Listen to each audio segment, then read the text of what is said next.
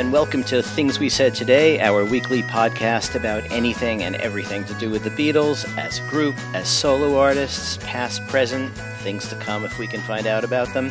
I'm Alan Kozin, the author of The Beatles from the Cavern to the Rooftop, and Got That Something, How the Beatles' I Want to Hold Your Hand Changed Everything.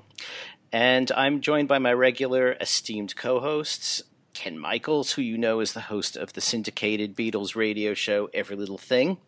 Hello, Ken. Hello, Alan. How are you? I am okay. How are things in Connecticut?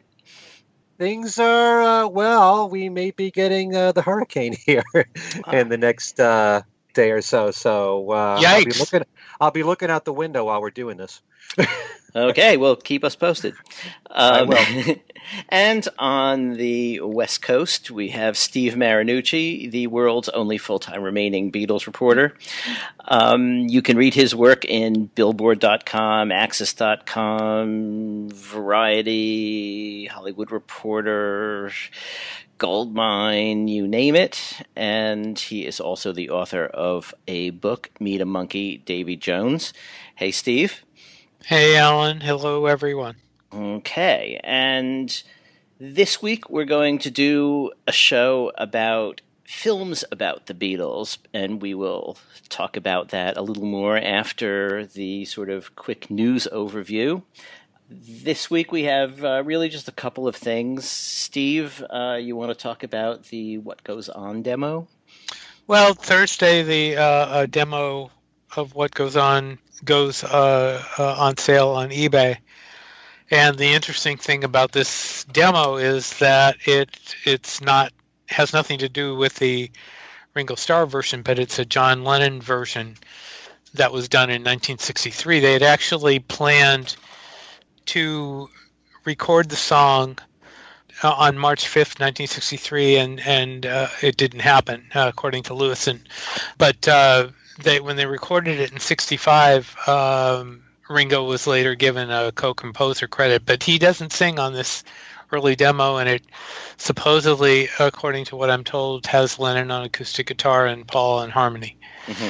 So it'll be interesting if we get to hear it, and hopefully we might. Right. It's been up for auction before, right? Right, 2012, and it went for $8,500, just about $8,500, including buyer's premium back then. But that also included another demo, didn't it?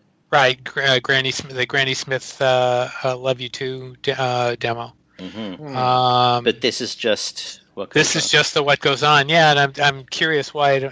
Obviously, whoever has Granny Smith is holding on to it for another time, which is, I guess, a good thing to do, but it's too bad that they both won't go at once. Yeah, or that they haven't leaked out in the first place. Right. That was the thing in 2012. They did not leak out. I'm told that when it goes up on eBay on the 21st, there will be a short sound sample. Yes. So there so that will be, at least we'll get some sense of it, however many seconds. I hope it's more than Mary B. Right. Right. Yeah. And it'll be interesting if the lyrics are the same or a little bit different. They're different. They're different, I'm told. Yeah. Yes, the games people play. It's so funny. Or the recordings people play, or the recordings people make. Yep. Yeah. So. You got me curious about the Love You Too demo. So. Yeah. Well, that was the thing. See, I was the one that found those auctions back in 2012, and that was the amazing thing, that they were both not known to collectors, and they hadn't been bootlegged, and nobody knew what the hell they were, and we didn't get to hear them. And that was and they got, whoever took and got them, whoever bought them, took them and has hung on to them since then. Mm-hmm. So obviously one of them is coming up. It was the Harrison family, by the way, that sold them back then. Right. They were the ones that sold them in 2012. Yeah. I like to think that these things will eventually come out one way or another, but there are a lot of demos and acetates out there that, we know of, but haven't heard and aren't soon going to be available, but I think eventually they all will. I just hope we're all here for it when it happens. Right, right. Sometimes people get these things and they use them as ways to get other rare things, by not letting it leak out. They're sort of preserving the uniqueness and value of it, and for other sort of high-end trades. But eventually it has to come out one way or another. Mm-hmm. Yeah. Who knows? Apple might eventually put out some of these things. Yeah, I know. Right. It was April Fool's. There was speculation that Molly B got picked up by the Harrison family. I mean, there's a guessing. Nobody knows for sure, but yeah, there was guessing that would happen, and so. But anyway, it'll be interesting to see who gets this one. Okay, and meanwhile, Paul is back on tour, as we know, and Ken went to see him last night, right? Today is right at Madison Square Garden. So that would have been the 17th of September. So, yeah, it was a great show. I mean, all of his shows are great shows. I always enjoy seeing him. I always think it's a thrill and an honor to be in the room with him, because let's face it, how many legends do we have of this magnitude left that's not only, going out there and performing, but giving you a near 3-hour show. What I like about what he's been doing since the start of this new leg of his tour is that I think he's doing a little bit more shuffling around of the set list. Mm-hmm. Although, he's not doing anything new. He's not doing any new songs that he's never done live before. Right. But if you go to 2 shows in a row, you're not going to see the same show. And as we've said before on this show, usually the second and fourth songs in his set list, he changes around a bit. The second song is either Save Us or Junior's Farm. Some of the shows, actually, I think the first one that he did at Prudential Center, he performed Temporary Secretary, and I don't think he's done it since then. One of the shows he did Listen to What the Man Said for the first time in 2 years, and I don't think he's done that since. Mm-hmm. But you never know. I mean, I've looked at all the set lists, and the changes are there in the second and fourth songs, and then usually in the encores. He does change that around. But I will tell you, and believe me, I don't want to have to say this, but I was really alarmed by his voice. Yeah, really? It was very rough for me. Now, let me just point out one thing, just to be fair. To my ears, I had a tough time through a good portion of the show with his voice. After the concert, I talked to a lot of fans there at the Garden, and they were telling me, best show they ever saw. And some of these are people that have seen him many times. So it could be from where I was sitting. Where were you sitting? I was 90 degree angle, left side of the stage, pretty high up. And I would see Rusty Anderson playing throughout the whole show. By the way, I really was able to see on the screen and watching him play, and he did some tremendous lead guitar work in the concert. Mm-hmm. But just listening and trying to focus on Paul, and sometimes it's difficult to hear Paul because it does get to be a little bit echoey. Mm-hmm. You don't know with the other band members when they harmonize. Sometimes the high note that you're hearing may be Paul, it might be Abe. You don't know for sure. Mm-hmm. But there were times when he was really struggling to me. But I also, I was thinking about this as the show was going on, but I'm a New York Mets fan. And I've watched, this has been a brutal year for Mets fans. But one of the highlights for the year has been Jacob deGrom, their pitcher. Mm-hmm. And in one of the games that he pitched, he didn't have his best stuff, but he still made it all the way through the game. And one of the announcers had said that sometimes you tell more about a player not when they have their best stuff, but when they don't, and how they handle it. And the mere fact that he still put on a near 3-hour show and still put on a really good show, there were moments there, especially, I would say once the acoustic set started, he sounded great. Mm-hmm. He could work it out, sounded phenomenal. One of my favorite moments in the entire show, and I think I said this last year when I saw him, was In Spite of All the Danger. It just sounds really great as an acoustic song. Paul does this great acoustic solo in it. He sounds really good singing that song. He gets the crowd singing along with it. That's a real high moment of the show for me. He sounded great on You Won't See Me. There are certain songs, Let It Be, he sounded great on. There were moments when he really sounded just great. But he did struggle quite a lot for my ears vocally. But I guess everyone's got their own opinion. There are other people there that saw the same show and thought that it was, the best show or one of the best they ever saw from him. Yeah.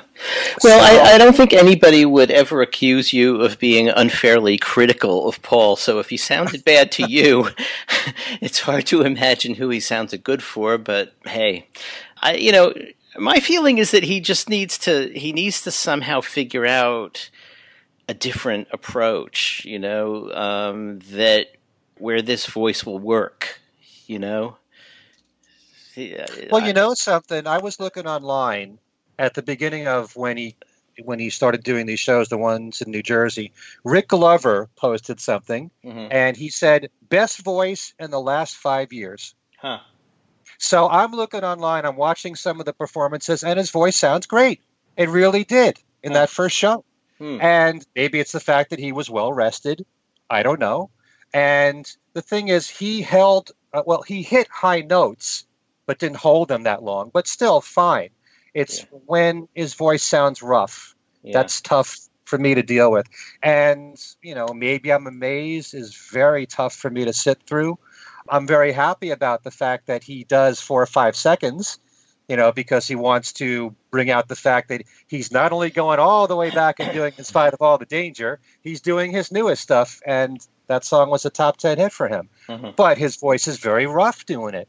But still, no matter what the bottom line is, he gives you a great show, and you can't ask for more from someone who's 75 years old to be up there giving his all for almost 3 hours. Right. And just the fact that he gets through this entire show, even when he doesn't have his best voice, I admire him a lot for that too. One of the things that I noticed about this particular show is that he's getting more and more chatty with the audience.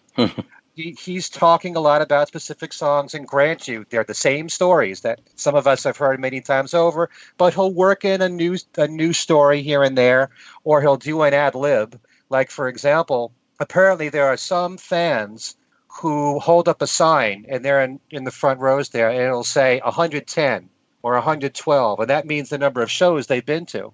Wow. And Paul pointed out one of them, and he said, we got a guy there in the audience that's seen me 113 times.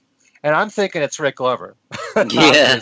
I don't realize that that other people have seen him more than 100 times. Yeah. But apparently there are some people who are doing that. And then he went and said, aren't you getting bored yet?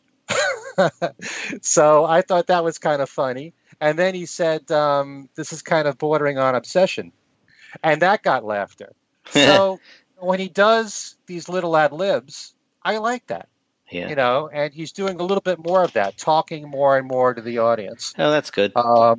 So it's still an amazing show. For me, way too much Beatles. I really wish it would be spread out through the decades more. I know a friend of mine said the same thing that I've been saying for years, which is that it's basically a lot of Beatles, a sprinkling of the Wings hits that are the core hits that he's got to do, his new album, and very little in the middle. As far as what's in between, he'll do Here Today as his tribute to John. Not too much else. My Valentine he put in there. I like the fact that he's still doing songs from New, although he'll probably take them out once his newest album comes out. But, it's still a phenomenal show. And just to see that he has this much energy, to entertain people for nearly 3 hours, to bounce around from bass to electric guitar to acoustic guitar to piano to ukulele, it's a phenomenal thing to witness. And the fact that he does it all without a break, it's still a phenomenal thing to see. And still, anytime I see any review of him, everybody's glowing. You don't really hear anything about his voice. And I think It's just that people appreciate the fact that we're dealing with a living legend of this multitude, and there are so few of them left, and it's so great that he's still doing this. And for that alone, it's reason to be grateful to go. So I think that's what you kind of take away when you see these shows. You know, someone like myself who treasures that voice, it's one of the greatest voices ever on record for me. Mm-hmm. I don't want to see it suffer like this. Sure. So, but that's just the way that I feel. But there were moments when he sounded fine. Let me ask a question, because your comments about his voice go back to the sound in Madison Square Garden, and I'm not. I mean, I know his voice is rougher now than it was, but. And Alan, you can come in on this too because you've seen shows at Madison Square Garden. How's the sound in Madison Square Garden usually? It's usually okay. I mean, it's better than it was when I was a kid. Got to say that. I mean, there's people have better amplification, and I don't think you can blame it on the sound in the Garden. No, but so the other night, Bruce Springsteen turned up. Mm-hmm. Yep. But nothing last night, eh? No. As a matter of fact, I was kind of thinking, well, it's Billy Joel's turn then. Right. It's either going to be Bruce or Billy. Although I was secretly hoping that maybe Elvis Costello would turn up. Yeah. Because I'm pretty sure, doesn't he live in New York City? I think so, yeah. He could be out on tour, though. So. Okay. That's what I was hoping for, so. Yeah, and YouTube clips are plentiful on Paul and Bruce, and it was sort of good to see them doing I Saw Her Standing There, and Steve Van Sant was there too, right. No, there's some great pictures of the three of them on the same microphone. Mm-hmm. You love seeing that, with Paul in the middle and then Bruce on one side and little Steven on the other side. So that's just such a great photograph right there. Mm-hmm. And this time they didn't get cut off like they did at Hyde Park. Right. So, and it was kind of cool that in Hyde Park they did Twist and Shout, which Paul never does. Right. But still, that was a nice little surprise. And, I'll be seeing Paul tomorrow night, Tuesday night at Barclays. So, I may have something else to say. His voice might be better tomorrow night. I don't know. It could be hit or miss. Get some sleep, Ken. Right. Not at this time. I won't be. Okay. And then I'm seeing him next week, too. So. All right. Woo. Okay, so shall we head on to the topic at hand? Let's do it. Okay, so the idea was that we were going to talk about Beatle films, but not films starring the Beatles. So Hard Day's Night, Help, Let It Be, even Yellow Submarine and Magical Mystery Tour are out. And not documentaries, so no anthology, no complete Beatles, not even the new 50 years ago today, any of that. We wanted to talk about films about the Beatles or inspired by the Beatles. And it seems to me there are basically three categories of that kind of thing. One is biopics, like, Nowhere Man, Birth of the Beatles, which we're not talking about this time. You mean Nowhere Boy. Sorry, Nowhere Boy, right? I'm looking at it on a piece of paper. And Backbeat, which we are talking about this time. The second category, I think, is fantasies, which would include Sgt. Pepper's Lonely Hearts Club Band, which we're not talking about, but we are talking about I Want to Hold Your Hand, which is takes off on it's a fictional story, but the Beatles are central to it.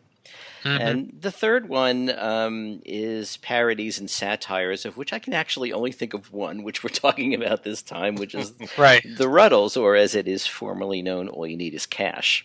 So, and there are so many of these things, though, at least in the first two categories, that I figure we can always have a second or third or fourth installment later on and catch up with some of those. But this time we sort of settled on I Want to Hold Your Hand, The Ruddles, and Backbeat, which turn out to be actually, I guess, my three favorites in this about the Beatles genre. Yeah.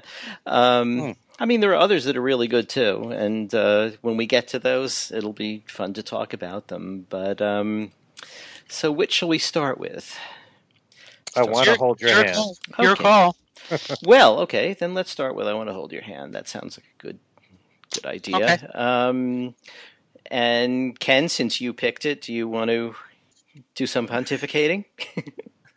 Okay, well, I have to say that a few weeks ago I watched this movie for the first time in ages. Mm. And generally, as a rule, I don't go for the mania type films on the Beatles where you've got the screaming girls and they got their hands on their hearts and they're, and oh my God, I just touched Paul kind of films. But this is really, I was surprised that I actually really did enjoy this. Yeah. Because many years ago I wouldn't have. Because the story itself is so believable. Right. And the characters play the roles so well. And you really feel for each one of them. And I think that's what really carries this movie. I love the acting altogether. Right. I loved Eddie Deezen, who is the ultimate, nerd on film. And if this movie came out in 1978, right? Right. So that was also the year of Grease, which Eddie Deezen was also in. So that was his year. Right. I loved seeing the character that he played, the ultimate, Beatle nerd, Beatle geek. I know everything there is to know about the Beatles.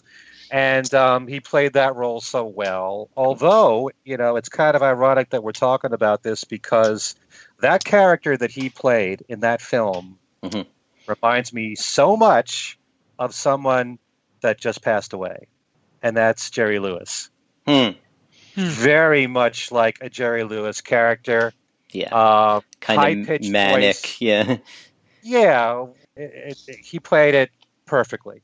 I loved the whole storyline. I loved having, what's his name? The guy that imitates Ed Sullivan in the film. Will Jordan.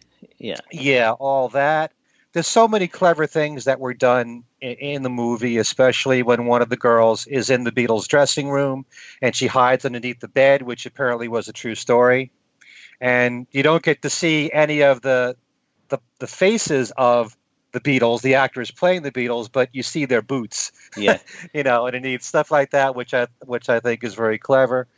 The whole storyline is a lot of fun.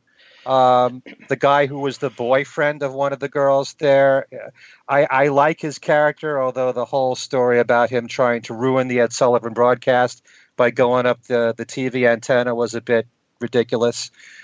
But overall, I find it a very enjoyable film.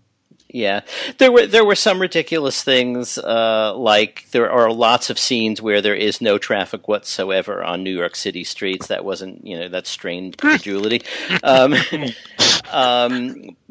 it was really funny. I really love this film. First of all, it's an early Robert Zemeckis film. He went on to make Back to the Future and a whole lot of films that have done quite well and that everybody loves. But I think he almost did Yellow Submarine in 3D. Almost. Yeah, that would have been a bad idea. But this this was a lot of fun, and I think maybe we should sort of just basically say what the plot was for people who haven't seen it. I mean, without spoiling everything, but basically it's a bunch of kids from New Jersey who there's one girl is a total Beatle maniac. One of them is more interested in Joan Baez and folk music and thinks the Beatles are just sort of a corporate thing to get you to not listen to real music. And there's a guy who hates the Beatles. Is he's based on, I think, one of those interviews you always see from Kennedy Airport of, right, guys who hate the Beatles. And they get into a car, or they bamboozle one of their friends into taking one of his father's funeral station hearses, right, into Manhattan because they need to try to get into the Ed Sullivan Show. And this is really all about their exploits trying to do that. And they get into the Plaza Hotel. Where the girl hides under the bed is actually supposed to be in their suite in the Plaza Hotel. And there's all sorts of hijinks and funny stuff. And, Murray the K is in it. He's a little playing old. Himself. Yeah, he's a little old for Murray the K when he's in here. But, and Will Jordan, one of the funny things is he's imitating Ed Sullivan, and he's giving the preview of next week's show and announces himself as a wonderful imitator. There's just it's just, I think, very funny, and I think very warmly done. And there's a scene in a record store in the beginning. One of the girls' father owns a record store. He's walking around in a Beatles wig. But when they show the discs and they show the labels, it's all right, and you kind of think, okay, so Robert Zemeckis either is enough of a Beatle fan to know what the labels of the time were and what was out at the time, or he had a really good consultant. But my feeling was that this is sort of like at the time probably a relatively low budget film. It was executive producer Steven Spielberg, so not that low. But I think I just thought it was really well done and funny as hell. And so, Steve, this has always been one of my favorite movies, and I had not seen it in quite a while when I put it on about a week ago, and it all came back to me. I mean, it's that scene in the record store that you mentioned is like traveling back in time. Yeah. I mean, that was just a great. The whole thing was very authentically done. The mood of the era was captured nicely. The kid dragging the kid in the barbershop. I mean, that struck a chord for anybody that grew up in those days. Sure as heck struck a chord for me. Yeah. I mean the scene in the hotel room where the girl who really had less of an interest in the Beatles, actually ends up with the most enviable position. She's holding, was it McCartney's bass? I can't remember. Yeah. I think it was McCartney's bass. Yeah. And she's actually really, let's put it, say really enjoying it, so, if I can say it that way.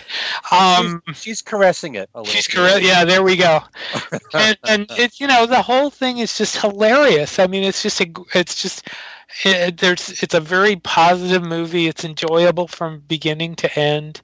You didn't mention Mark McClure. Mark McClure played Jimmy Olsen in the Christopher Reeve Superman films.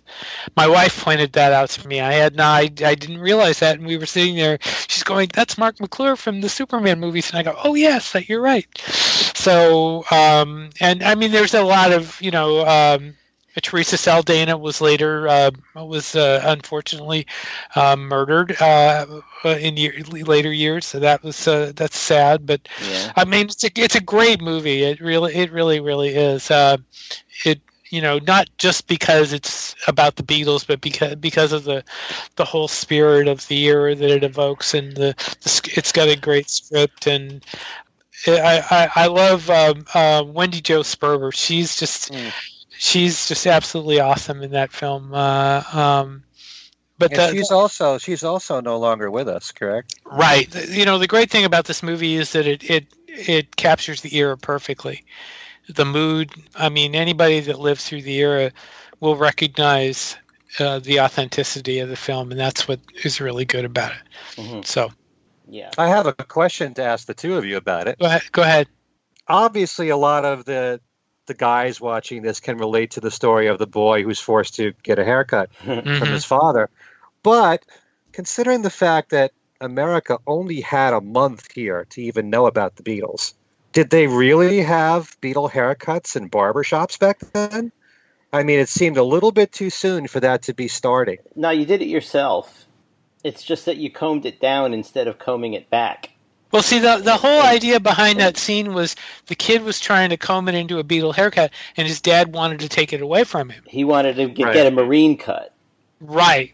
See, that was the idea of that scene, and that was the type of thing that kids had to put up with, that their dads didn't like them, getting Beatle haircuts. And barbers were especially condescending about that. The way that barber was, tried to suggest almost that he, kind of a gay thing there. That's kind of the way it was. It was a very macho scene in those days. Yeah. So that was kind of accurate. So. Yeah, although my father never came up with tickets to the Ed Sullivan Theater when he wanted me to get a haircut. But no, same here. Same here. Yeah, no, I only wish that was the case. Although I lived a little further away from the Ed Sullivan Theater, I think, than you probably did. I was in Boston then. So. Yeah. One of the things I liked about Eddie Deacon's character and how manic it was that scene where they're trying to win tickets from Murray the K to get to the Ed Sullivan Theater, and the question is, who is the youngest Beatle? And he gets it wrong by saying Ringo, but he has it all worked out. Yes, Ringo is the oldest Beatle chronologically, but he was the last Beatle to join, so technically he's the youngest Beatle. It's right. like that kind of argument, that was a great parody of a lot of the kind of arguments people or discussions people would have about, taking his sort of almost Talmudic look at, what some trivia question answer is. And I mean, that still goes on today. Yeah, I know. So that was just so funny. I mean, there were just a lot of. If you haven't seen this film, folks, you really should, find it. It's out on DVD. I don't know if it's still in print, but yeah, I believe it. I believe it is, and it's fairly inexpensive, as I recall. So, yeah, it's well worth picking up. You also notice that in some films like this one, they always put some Beatle line in there. Yeah. Make some reference to something to do with the Beatles, because I remember there was one scene where one of the girls was riding an elevator in the hotel, and there's an older woman who's looking at her and saying, "Oh, you younger people, you're all running about, all helter-skelter." Yeah. But that in there. By the way, it should be mentioned that number one, there's Beatles music in this, which is, but also they themselves appear in the film.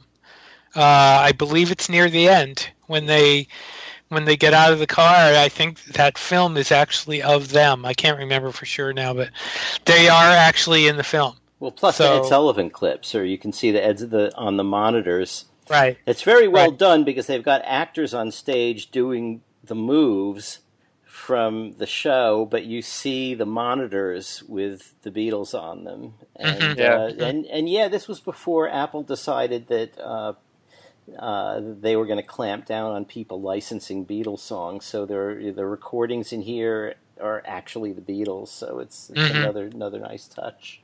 Right. Right. So shall we move on to another? I think we'll save the Ruddles for the end. So let's move. Yeah, I was going to say that. I was going to say that too. So Backbeat, an Ian Softly film with Sheryl Lee and Stephen Dorff. Let's see, Steve, do you want to start this one? Sure. I actually just watched this recently. I had not, I Want to Hold Your Hand. I had not seen it in quite a while, and I like this film. This is one of those fictional, not fictional films, but I mean it's one of these films that uses a lot of dramatic license to tell the Beatles story. And I'm gonna compare it to a film that we're not talking about today, only because it covers the early Beatles, and that would be Nowhere Boy, where Nowhere Boy was more of a character type of film and very, very, very fictional. I thought this one was a little more authentic. I thought the script is very good. I do think it goes probably a little too heavy on the blood, but I like this film a lot. I like Stephen Dorff's portrayal of John Lennon. Stu Sutcliffe. Oh, I'm sorry. You're right. Who am I thinking of? Ian Hart. Ian Hart. There it is. Yeah. I was watching that clip. He plays John Lennon very good. In fact, he played John Lennon more than once, as I recall.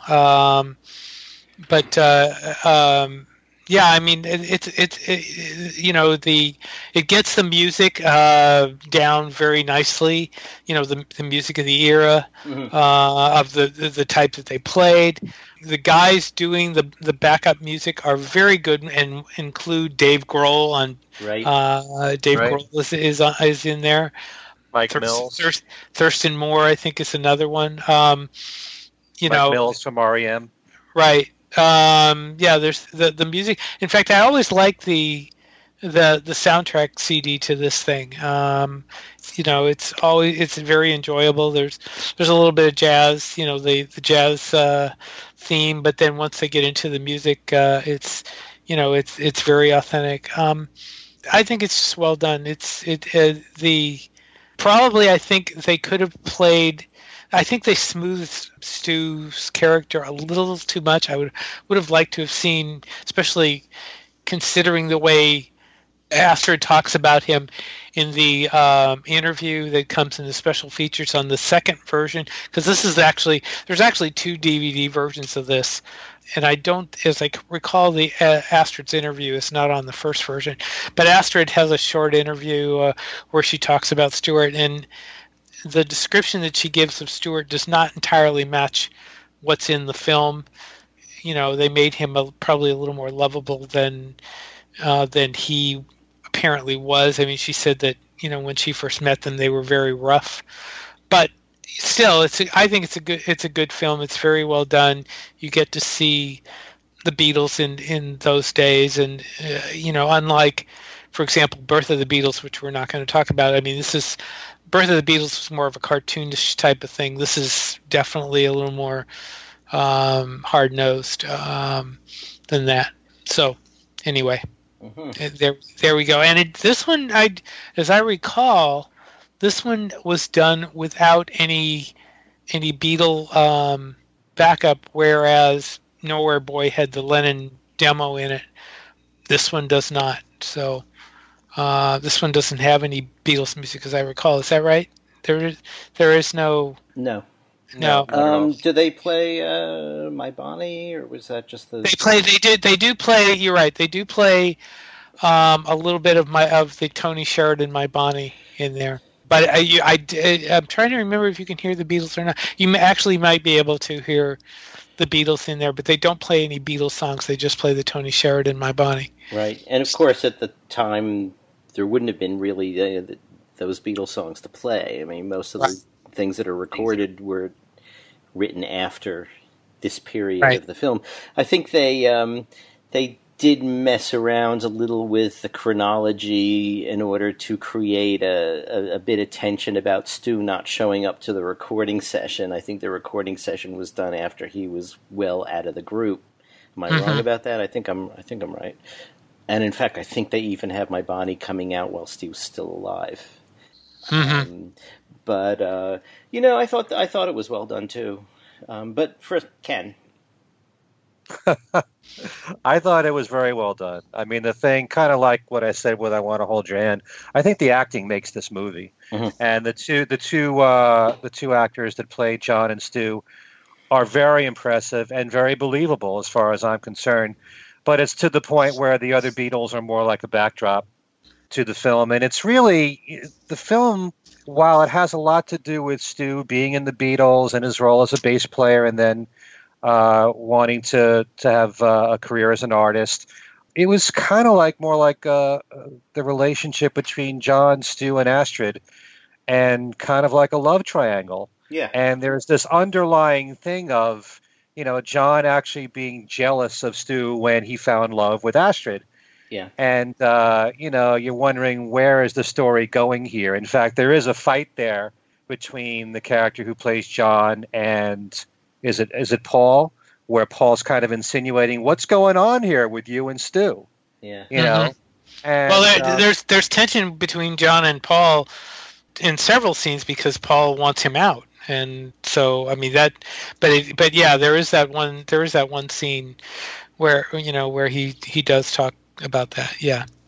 But there is one thing about this film that bothers me a lot, and that is that when I watch this film, I never get the idea that Stu really was not a good bass player. I mean, he plays well enough in this film. In fact, there's one particular scene where his fingers are flying a bit on the bass. And you really don't know what to believe after all these years. You've always heard that Stu really couldn't play the bass well, depending on who you ask. I mean, I've asked Pete Best this question, and he said to me, Stu was not a bad bass player. He wasn't a great bass player. He was adequate. But, Paul was upset with Stu because he couldn't play well, and he wanted the band to improve. And sure, there might have been some jealousy in the relationship between John and Stu as well. But, Paul had high hopes for the band. Mm-hmm. He was very conscious about that and wanting the group to succeed. Mm-hmm. And you just don't feel like when you watch this film that Stu is not a good bass player at all. It's more Stu has his mind on other things. He has his mind on Astrid. He wants to have his career as an artist. And so he's not really dedicating himself to being in the band. Right. But not that he can't play. And you never get that sense when you watch this film that he can't play the bass. Yeah. I mean, I don't know. In reading Lewisohn, there's a much stronger feeling that Pete was a bad drummer than that Stu was a bad bass player. And there are different opinions about how bad Stu was, but I think, the fact that Stu did have his mind on other things and did want to be an artist and was not fully committed to the band is definitely something that would have irked Paul. Don't you think? And maybe that was more of it than his bass playing. I mean, who knows? In those days, bass players were not Paul McCartney. I mean, our idea of a great bass player, especially for the Beatles, is conditioned by the fact that he was really like a lead bass player. But in those days, that wasn't necessarily as expected, which is probably why they gave him the bass in the first place. Rather than another guitar or something, because really any of those guys could have taken up the bass and just let Stu be another rhythm guitarist or something, But the love triangle thing, I don't think was like just an undercurrent. I think it was really overt. I mean, Astrid says at one point, you're in love with Stu, basically. The two of you have this thing. And I don't think she meant it necessarily as like sexual love. I think I think she's just sort of talking about how strong that friendship is, which also, might have bothered Paul too. Paul wanted to sort of get in there and be John's right-hand man and Stewart he was, and wasn't committed to being a rock star. So we'll never fully know what totally went on there, I mean, but I think it's a really good portrayal of that time and that place, despite the fact that there is a lot of license taken here and there. And the band is, as you said, Steve, with Dave Grohl and Mike Mills, all these people playing in it. I mean, the band is really pretty hot, hotter than the Beatles probably were in 1960. Right. One other point is one of the cast members that probably is hard to recognize, but it's definitely her, is Frida Kelly, who plays Mrs. Harrison. Oh, really? I didn't know that. Wow. Yes, it's definitely because I saw it. I was looking down IMDb and I saw her name and I went, "You got to be kidding!" And I looked, and it's hard to. In the one scene, there's one scene where she's with the band, or she's at the show, and you can tell it's her. This is obviously much. It's not like she doesn't look like she does now, but it's Frida. It is Frida. Ah. So. Well, see, you can not only learn something from listening to this program, but even from being on it. Right. I didn't know that. Right. Anyway, you want the biggest piece of trivia? What's the biggest piece of trivia? This falls under the Kevin Bacon. What is it called? The 7 degrees of separation, or whatever. Well, Stephen Dorff is the actor who plays Stu Sutcliffe in this film. And his father is Steve Dorff, who is a music composer.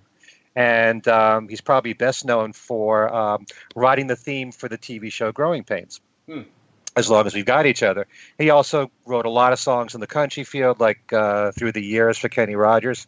Well, Steve Dorff also wrote a song with the songwriter John Bettis, who's also kind of known for writing songs, say, for the Carpenters. And they wrote a song together, which was recorded by Ringo. And that song happens to be a movie song, which is called You Never Know. And that's a song that's in the movie Curly Sue with Jim Belushi. So my point is that, the Dorff family there have connections to the Beatles twice, because Stephen Dorff played Stu Sutcliffe, but his father wrote a song that Ringo recorded. Oh, okay.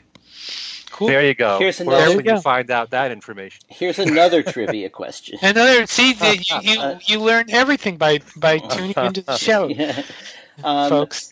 What was the French title of this film? A Backbeat? Yeah. I'm afraid to ask. Okay. Pardon my French. Oh, okay.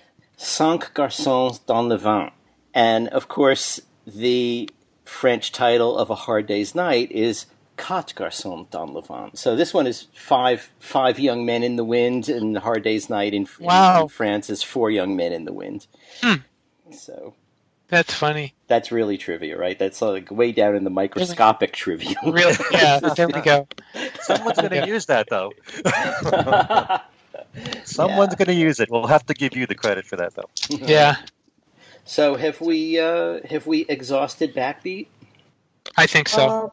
Well, I just wanted to say that Pete Best is not given a really good image in the. That's a good point. He has like one line. He has one line, and they're surprised that he even spoke. Right. That's right.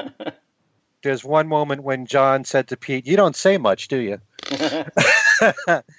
And then Pete was the one who, when John and Paul had that fight over Stu, Pete was saying, "Come on, guys, break it up," and George said about Pete, he spoke. Yeah. Right. Yeah, I remember that. That was funny. Yeah. So. Oh well. There you go. Poor Pete. Poor Pete.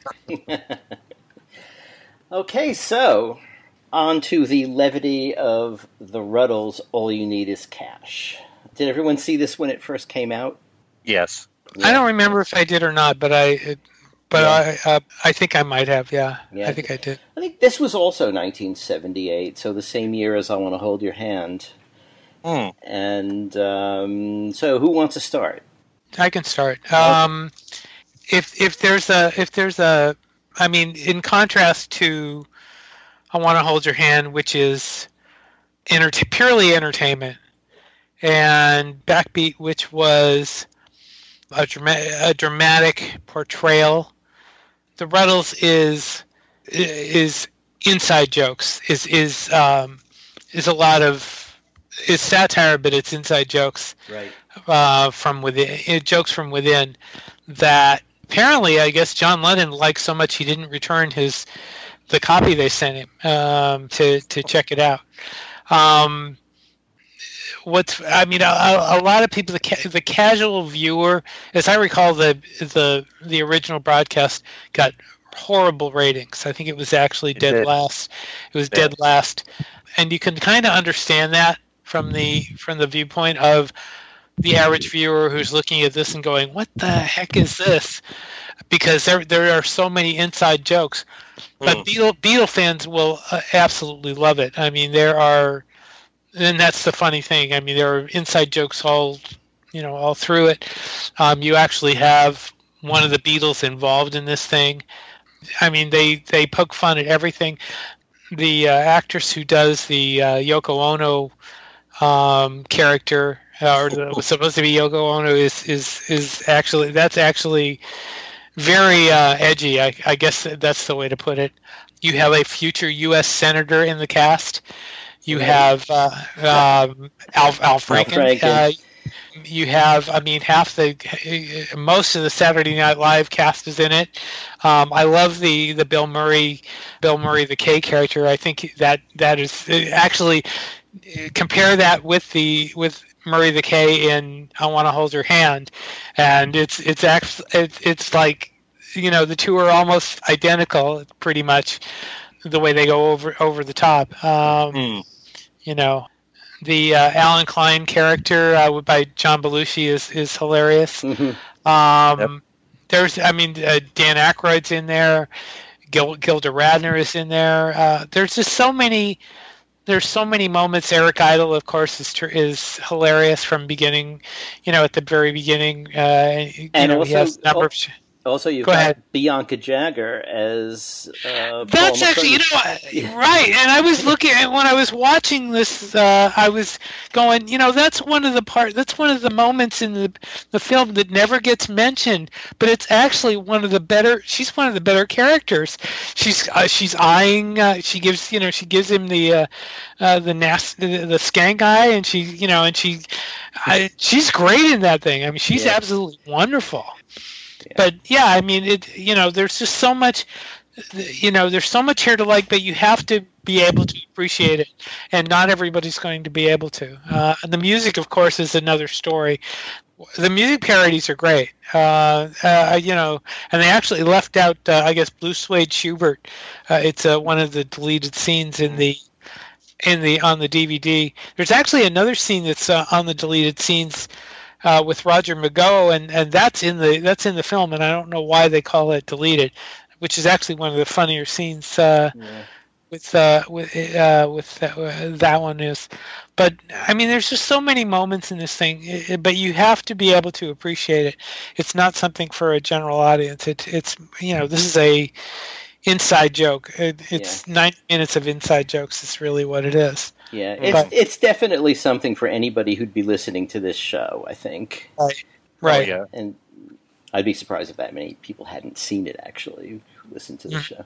We should mention that they did do a sequel, and the sequel doesn't even measure up to and I actually have not watched the sequel nearly as much as I've watched this, but the sequel didn't get very good ratings, and I think most people just didn't like it. So I need to watch the sequel more. I only saw it once, but they relied on some of the same jokes. Right. Were in the first. That was the problem. It wasn't really a continuation. It was more of a resurgence or a regurgitation of the first one, which was really too bad. But okay, so Ken, The Rutles is one of the most brilliant things that has ever been done on the Beatles. And I can only speak glowingly about the Rutles because the unfortunate thing, kind of like what Steve says, you have to know the history of the Beatles to fully understand it. And even after you've watched it once, there are things you pick up later on that you didn't see the first time. And I'm a big fan of Saturday Night Live through the years. I will always have a strong affection for the first 5 years of who the cast members were, and most of those players were in there. I love Gilda Radner to death. To have her in there, and Dan Aykroyd, and John Belushi as Alan Klein, and it was that whole scene is so perfect there with him, that menacing, walking down the hallway there with his hat on, like this, mobster kind of thing. The Bill Murray the K bit, that's like 1 minute that Bill Murray is in this thing, and he steals the show. He's so perfect in that role, and, talking about their trousers bit, which is, a running joke throughout the story there. Right. So many brilliant things. I love, there's the scene in there of the elderly black couple where the husband always claims that he started every single band that's out there. Oh, yeah. And, I love it. Every time somebody new comes on the scene, he claims he started them. That kind of thing. I love that. It's just so funny. Yeah. The whole business about when Eric Idle interviews the Queenie Epstein character and what did Leggy Mountbatten find in them? And, and she's saying, it was the trousers, left nothing to the imagination, that kind of thing. And Eric is looking embarrassed, that kind of thing. and of course there's all the music too. The music is beyond brilliant. I think it takes a certain skill to not just write a song that's in the style of the Beatles, but for it to be so very close to a certain song, but making a little slight difference to make it a different song. I don't think there's anybody that's more skillful at that than Neil Innes is. Right. I mean, I've said many times that how close can you get between Get Up and Go and Get Back as a song? Yeah. And they're two different songs. And it's I don't think it's as easy to do as people might think. You know, there's so many things, you know. They're all just great songs too. I mean, you know, you could listen to that album, and it's, you know, it's funny. It's not just that it's a very close Beatles parody. It's just really well done, I think, musically as well. Right. And one of the things that I thought was probably the most brilliant thing of them all, of the Rutles, is that the character of Stig O'Hara, the quiet Ruddle, doesn't say one word in the entire, you know, documentary. Not one word. Even when they're doing the equivalent of when Brian died, when Leggy took a teaching post in was it Australia? Something like that. And they got the cameras on the Ruddles. Stig doesn't say anything. And yet the real George Harrison does. Yes. Yes, he does. Yes, he does. By the way, the character, the woman who you mentioned, the woman who plays Iris Mountbatten, which I love that. I love her speech at the beginning. That's the same actress plays the Yoko Ono character, Chastity. It's the same woman. Can you believe that? That's pretty wild that she played both parts. But anyway, go on, Ken. I don't know. It's one of those things where, kind of like Beatle movies, you can quote it so many times. There's so many great lines throughout. Oh yeah. Right. You know, it's just absolutely wonderful. It was way ahead of its time as far as I'm concerned, and you really have to know the history, as the guys who put this together did. Yeah, nothing but kudos for the Ruddles. And it's funny how the Ron Nasty character has lived on outside the movie. It really has. I mean, I've known, many people that have taken that pseudonym, but I mean, you've seen the Ron Nasty thing get mentioned in more places. You don't hear any of the other. You don't hear Dirk or Barry Womb or Stig O'Hara getting mentioned, but I've seen Ron Nasty's name. That name fit the John Lennon character just perfectly. So, and there are some actually really kind of wicked parodies. I mean, the scene of Eric Idle and Bianca Jagger, and he's writing a love song that is so inane and banal that it's almost painful. But the Dirk McQuigley character is not that flattering to Paul McCartney. No. Especially when you see him on stage and he's batting his eyes, his eyelashes. It's like really feminine. It's like that's really overdone. He also, I think he does the pillow hands thing at one point too. He picked up a lot of Paul's things, and but I mean, this is what satire is. It's like a roast. You have to. I wonder what Paul thought of it. I mean, George obviously, I think, liked it. John liked it. Paul maybe not so much. I'm not sure if Ringo ever voiced an opinion either.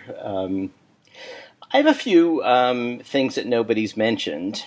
One is that the American and British prints were a bit different, and in particular, I'm thinking of one scene, the one that Dan Aykroyd is in as the guy who turned them down at Decca. In the American one, they say Eric Idle's interviewing him and says, "So how does it feel to be such a jerk?" And in the British one, which is what's on the DVD, he says, "How does it feel to be such?" And he mentions a lower body part. If we can say that. So it's a different edit. And here's another thing. it seems to me that the best way, really the best way to watch this, is to first watch the Tony Palmer film, All You Need Is Love. Because although it's not exact, it is really close to a cut-by-cut parody of that film. The sequence of events, I mean, the Ruddles has a lot of stuff that, of its own that wasn't a direct parody of the Palmer film, but the progression of the Palmer film and the progression of this are almost like mirror images of each other. And I kind of think that when they made this film, they had the Palmer film in mind as one thing they were parodying besides the Beatles story. That particular telling of it. Okay. So try that this week, because that's out on DVD too. And, right. Yeah. Palmer stuff is weird. Let's put it that way. Yeah. Some of it. Some of it? Some of it. That one I thought was pretty good. I mean, that was on a PBS series, which was all called All You Need Is Love, that went on for weeks and weeks. And when I first got my very first VHS machine, and I guess around 78, I taped that one episode because it was the only one that had Beatles stuff in it, and watched it all the time. And then when the Ruddles came out, I'm thinking, it's kind of close. So, yeah. Because the Palmer would have been made, a few years earlier, and they would have seen it. It would have been really fresh in their minds. But do you know if they used that as a reference, or if they were influenced by that? I've never heard them say it, but it just seems to me, watching the two together, which I have watched them back to back, and it seems to me sort of inescapable. But and even the title, All You Need Is Cash. Right, right. That's that's absolutely that's very likely. Yeah, I think they also did a great job with the other rock star interviews that they got. And it's hard to tell whether those were scripted or ad-libbed, but because there are Jagger and I think Paul Simon interviews in the outtakes, and they're different from what's in the film, I kind of think they let them ad-lib, and I thought they did a really good job. Moderately straight-faced, not entirely. Jagger is kind of cracking up, but I think. Yeah. And you guys have hit a lot of the other things that the SNL cast, the combination of SNL and Python,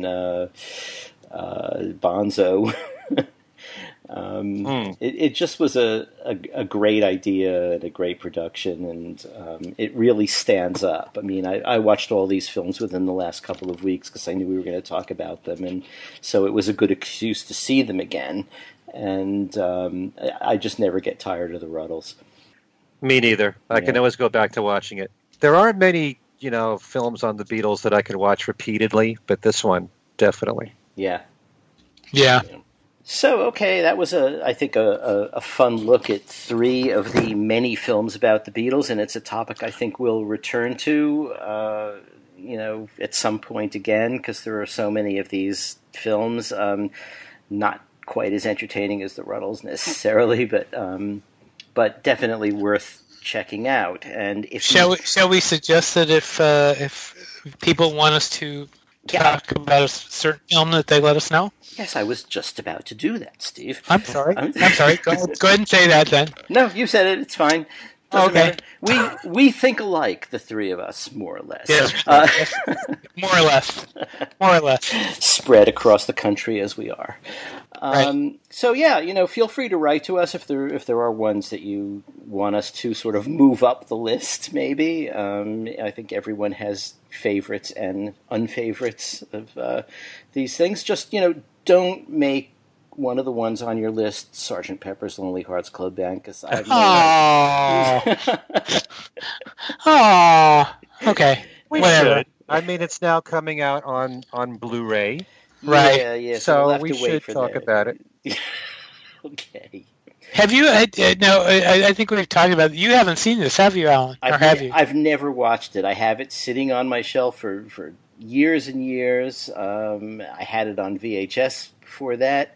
I've never watched it, and if I can get away with never watching it, I will continue to do so. But we'll try and spoil that. But for you guys and for our listeners, I'm willing to take the proverbial bullet. Not really the real one, but the proverbial one I can handle. There's probably a lot of films that we haven't seen for a very long time, or maybe have never seen. But if our listeners suggest some of these, it gives us reason to go and check them out. Yeah. Or revisit them. So. Sure. Absolutely. Yeah. So we'll go around and just give everyone sort of the addresses of where they can write to us about these things. I mean, first of all, there's the group address. You can contact us at thingswesaidtodayradioshow@gmail.com, and we all read those, and we sometimes respond directly. Sometimes we'll, just take your suggestions and run with them. We have a Twitter account. It's at Things We Said Fab on Twitter. And we have a Facebook page, Things We Said Today Beatles Radio Fans on Facebook. And Steve, how can people get in touch with you? BeatlesExaminer@gmail.com. I also have my own Facebook page, and that's my personal page where I post Beatles and other stuff. But on my Beatles News and Information page, it's all Beatles. So there you go. Okay, and I'm easy to get. It's just on Facebook, Alan Kozin or Alan Kozin Remixed. And Ken, over to you.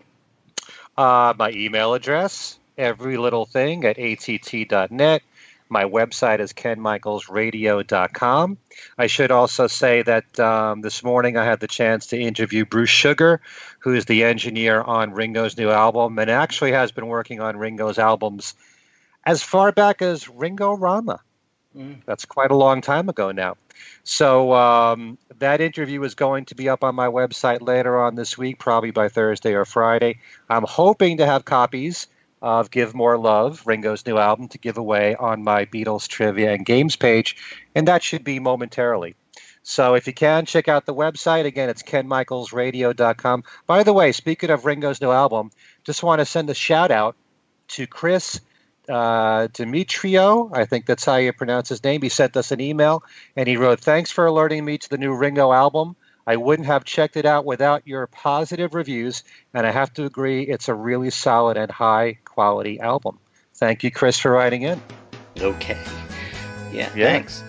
So, I think that is it for this time. So for Ken Michaels and Steve Marinucci, this is Alan Kozin saying thanks for listening, and we'll see you next time.